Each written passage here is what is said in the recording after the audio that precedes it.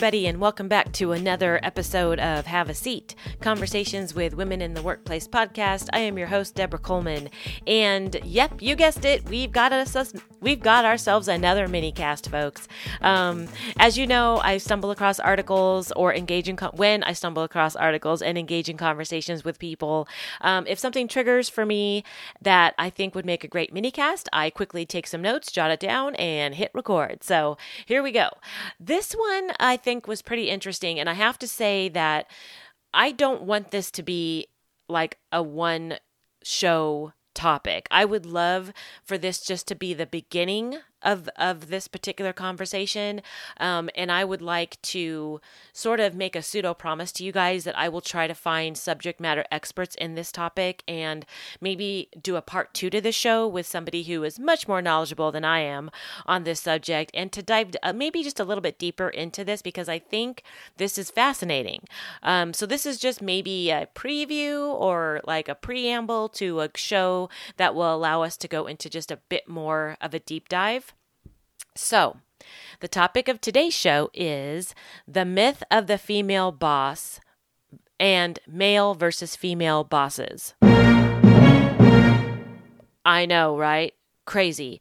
Heavy hitter topics, which is why I think you can probably appreciate why this will not just, I won't just do this show and never speak of it again. This really needs to be delved a bit deeper with somebody, again, who knows a lot more than I do on the subject. But I stumbled across 2 articles. The first is an article written by Beth Castle, who is a managing editor at In Her Sight.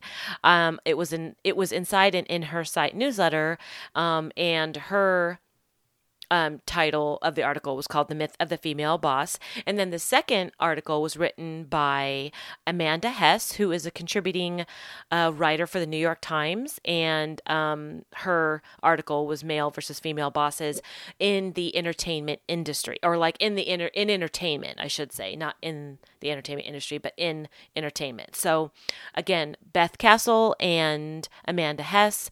As always, I will have links to these articles in the show notes, so feel free to check them out yourself, read them, and form your own takeaways. But again, quick show. After reading these articles, I was like, grab my mouse, grab my microphone. Let's record something here really quick. So let's get started.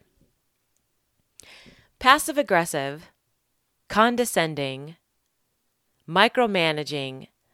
Typical words to describe a female boss, and they're 100% correct, right? Wrong in all caps, bolded, exclamation point times 1,000. Why do we commonly attribute these traits to female bosses? It seems like we do. It's not fair, and quite frankly, it just needs to stop. And wouldn't you say that these traits are indicative of bad bosses, period, regardless of gender? If you're passive-aggressive, if you're condescending, if you're a micromanager, that goes across the board, regardless of your gender. Those are just traits of bad leadership. So let me just really quickly start by saying I have been, fill in the blank, fortunate, blessed, lucky to have worked with both female and male bosses in my career life.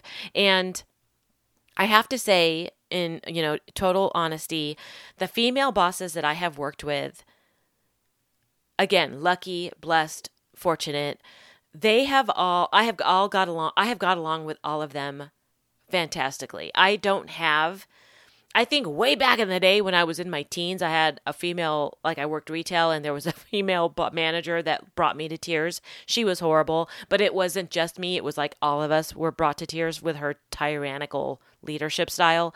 But honestly, in my, more professional working life, the female bosses that I have been fortunate to work with, in my opinion, have all been rock stars, and I'm not exaggerating.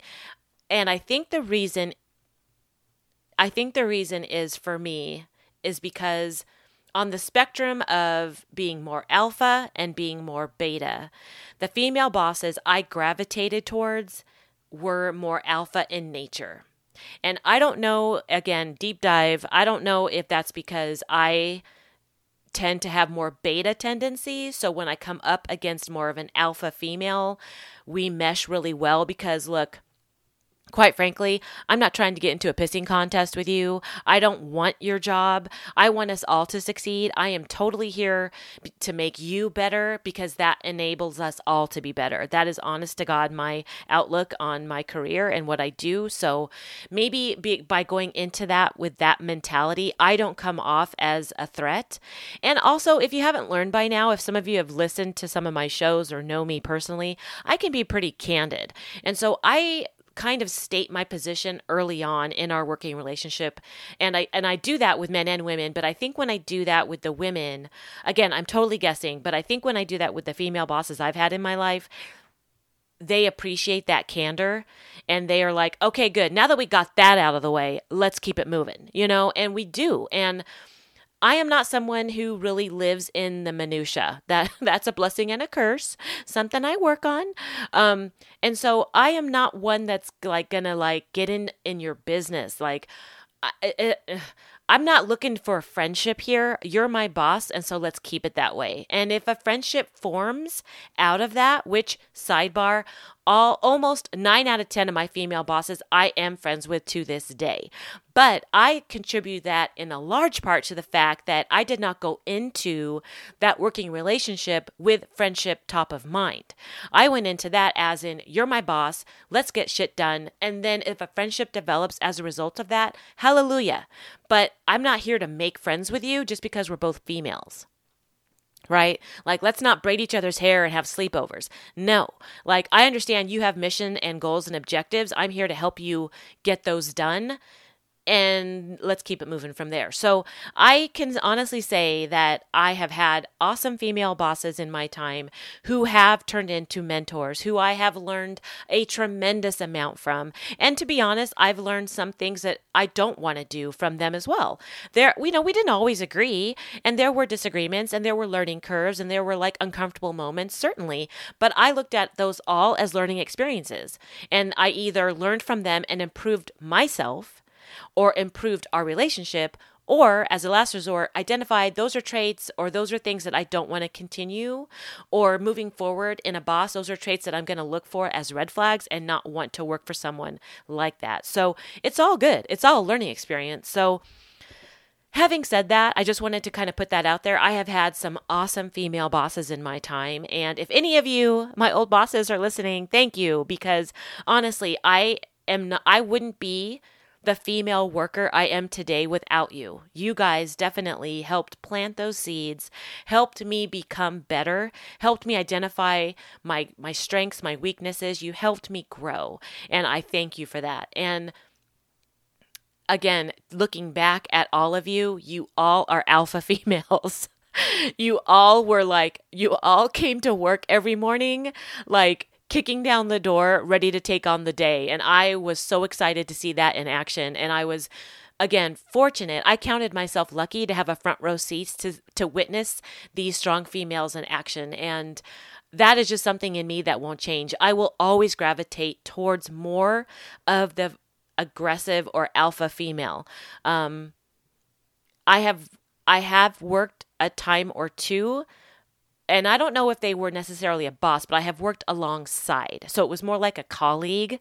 Either we were on a committee together or we were like heading up a project together. I've worked for females who didn't have that attribute, who were more betas, for lack of a better word. And I found myself growing impatient. Over time, I didn't really take them seriously. But more so, I found myself just being impatient with them, and to where I felt like, okay, we both tend to be on the beta scale. This isn't going to work. One of us has to step up. And so I found that I had to, which was fine, but just that initial, like, over time, like, something about you is irritating me. And I think it's the fact that we're too much alike. So they weren't doing anything wrong. What I'm speaking to is my takeaway with working with somebody who wasn't as alpha. I find that I have learned that I don't respond well to that. Again, my knee-jerk reaction is to say wishy-washy behavior. Like, I find myself saying, take the reins, final, do something, And honestly, to be fair, that's across the board, whether you're male or female in my life, if you are in a position of any sort of leadership, if you are like passive and beta, I really don't respond well with you. I don't work well with that. I don't respond well to you. So definitely give me more of the alphas. I feel like I can work with that. I can rein them in. I can work with that. I know what to expect. I got you. If you're a little bit weaker, dare I say nicer and passive, I'm not going to know how to come at you. I'm not going to know how to work with that. That's confusing to me. So just, a little self-reflection there. So when it comes to female bosses, to circle back, I have been blessed and fortunate to witness and have front row seats to some awesome, kick the door in alpha females that I have learned a lot from. So I think when I read these articles, some of those past experiences kind of kicked up for me, which again was a reason why I created this mini cast. So to get back to the articles. So first of all, I think the media helps perpetuate, right, our negative idea of what female bosses are and should look like, the traits that they should possess. Immediately what comes to mind, which a lot of you are going to be shaking your head, yeah. Devil Wears Prada, right, Amanda? Wow. That's probably like alpha plus right there. I don't know how well I would do with that.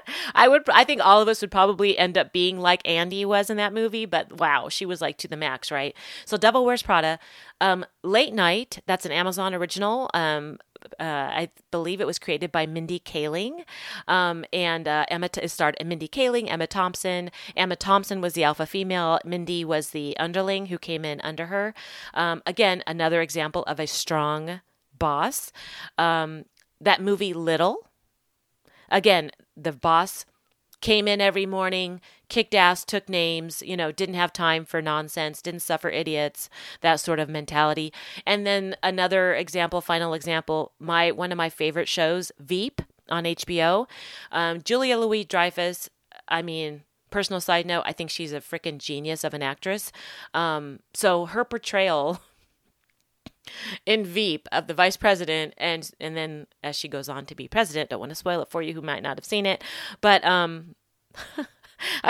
wow, right?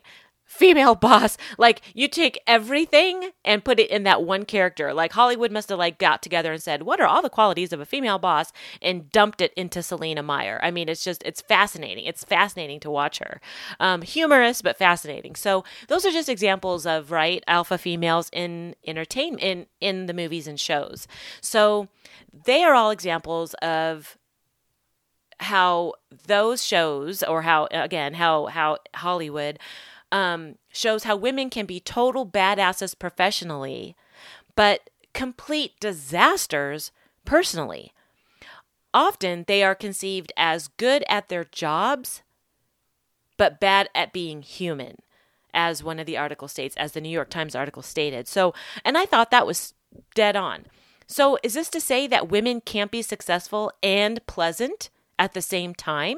I think that's what Hollywood is telling us. You either have to be a badass who everybody hates, or a sweet little passive thing that everybody loves who will get nowhere in the workforce. So I think that's unfair. I really do. And often these harsh attributes are aimed directly, and often, these harsh, characteristics that these women have are often aimed directly at their younger female coworkers who are trying to work their way up and join the ranks, but they're bumping up against these hard-ass women who, for whatever reason, are threatened, and who feel the need to have to pick them apart and knock them down in order for them to feel successful or to be perceived as successful leadership women. Very confusing and very misleading, quite frankly. This begs the question, too. So could this also be like a generational problem? Again, all these women are, of course, older, and then their younger mentees, again, younger, so they're aiming all this negative attributes at these younger women. So is this a generational thing? So are you guaranteed to be this hard-assed bitch the older if you're an older woman in the workplace? Again, the messaging isn't very clear or fair for that matter. And is this the recommended behavior in order to break glass ceilings and be taken seriously by your male counterparts? Is this what you have to become in order to break those glass ceilings and to be taken seriously by your male colleagues? Wow. So if you are an older woman who is successful in your career, at the top of your game and at the top of your professional ladder, do you have to automatically feel threatened by, quote, the generation police, and now you have to turn into this hate monger or this person who just spews all this negativity to your younger female counterparts in order to be successful? No, I don't think so. Coverage of women politicians and celebrities in movies and television tend to reinforce the idea that women in power have to soften or feminize their personalities in order to be successful and likable. So does that mean you have to quit wearing the pantsuits and wear more dresses? If you tend to rock a short do, does that mean you have to grow it out? Does that mean like you have to like take on a softer persona in order to be taken seriously as a woman in power because you don't want to come off as having any of the male attributes, or you're not going to be like thought very highly of or taken seriously? I mean, we've all seen it, right? We see when there's like those stock photos, right? There's a man at the head of a conference table and he's like mid speech or mid conversation, standing up in front of a room, right? Okay, obviously he's a leader of some sort. He's a boss of some sort. Now we see the female leader stock photos, and she's typically like walking down the hall or walking outside in sunshine, like holding her phone and her purse and engaging in some sort of chitty chat with her female, and maybe there's like a guy coworker thrown in, as a token, chitty chatting outside, or walking down the hall, engaging in conversation, not in a conference room heading up a business meeting. Oh no. So, I mean, I'm not saying like that's it across the board. I'm like, just sort of like making observations of what we've all seen out there. So why can't there be the female in front of like a large group of people, or in a conference room leading a meeting? Why can't there be more photos of that? And I'm sure there are. I'm just saying like, at the 30,000 foot level, do we see that often? But even though, as the article dictates, even though research tells us the opposite, that stereotypically masculine traits of assertiveness, strength, and sharpness are recognized actually as good leadership qualities. So no, you don't have to be this like soft-spoken to be considered a good leader. Actually, in research shows that when women have those more assertive traits, they are taken more seriously and are recognized as good leaders. So regardless of what the media shows us, the exact opposite tends to be true. So then there's the other spectrum that, okay, so if you do assign, it's almost like a catch-22. So then if you do assign these nicer or softer qualities to female bosses, because that's what's expected of them. Like, okay, I'd rather work for a female boss because they're probably going to let me off more. They're going to be understanding of my sick time. They're going to be more, less harsh in their critiques or reviews or evaluations. If you assign those softer qualities to female bosses, that they'll be nicer, more inclusive, less demanding, more adaptable. But isn't the truth that all managers should possess that, not just female managers? That we should expect some semblance of those qualities in our managers across the board, period? And the downside is if you assign those softer qualities to women or make those assumptions, then that can then run the risk of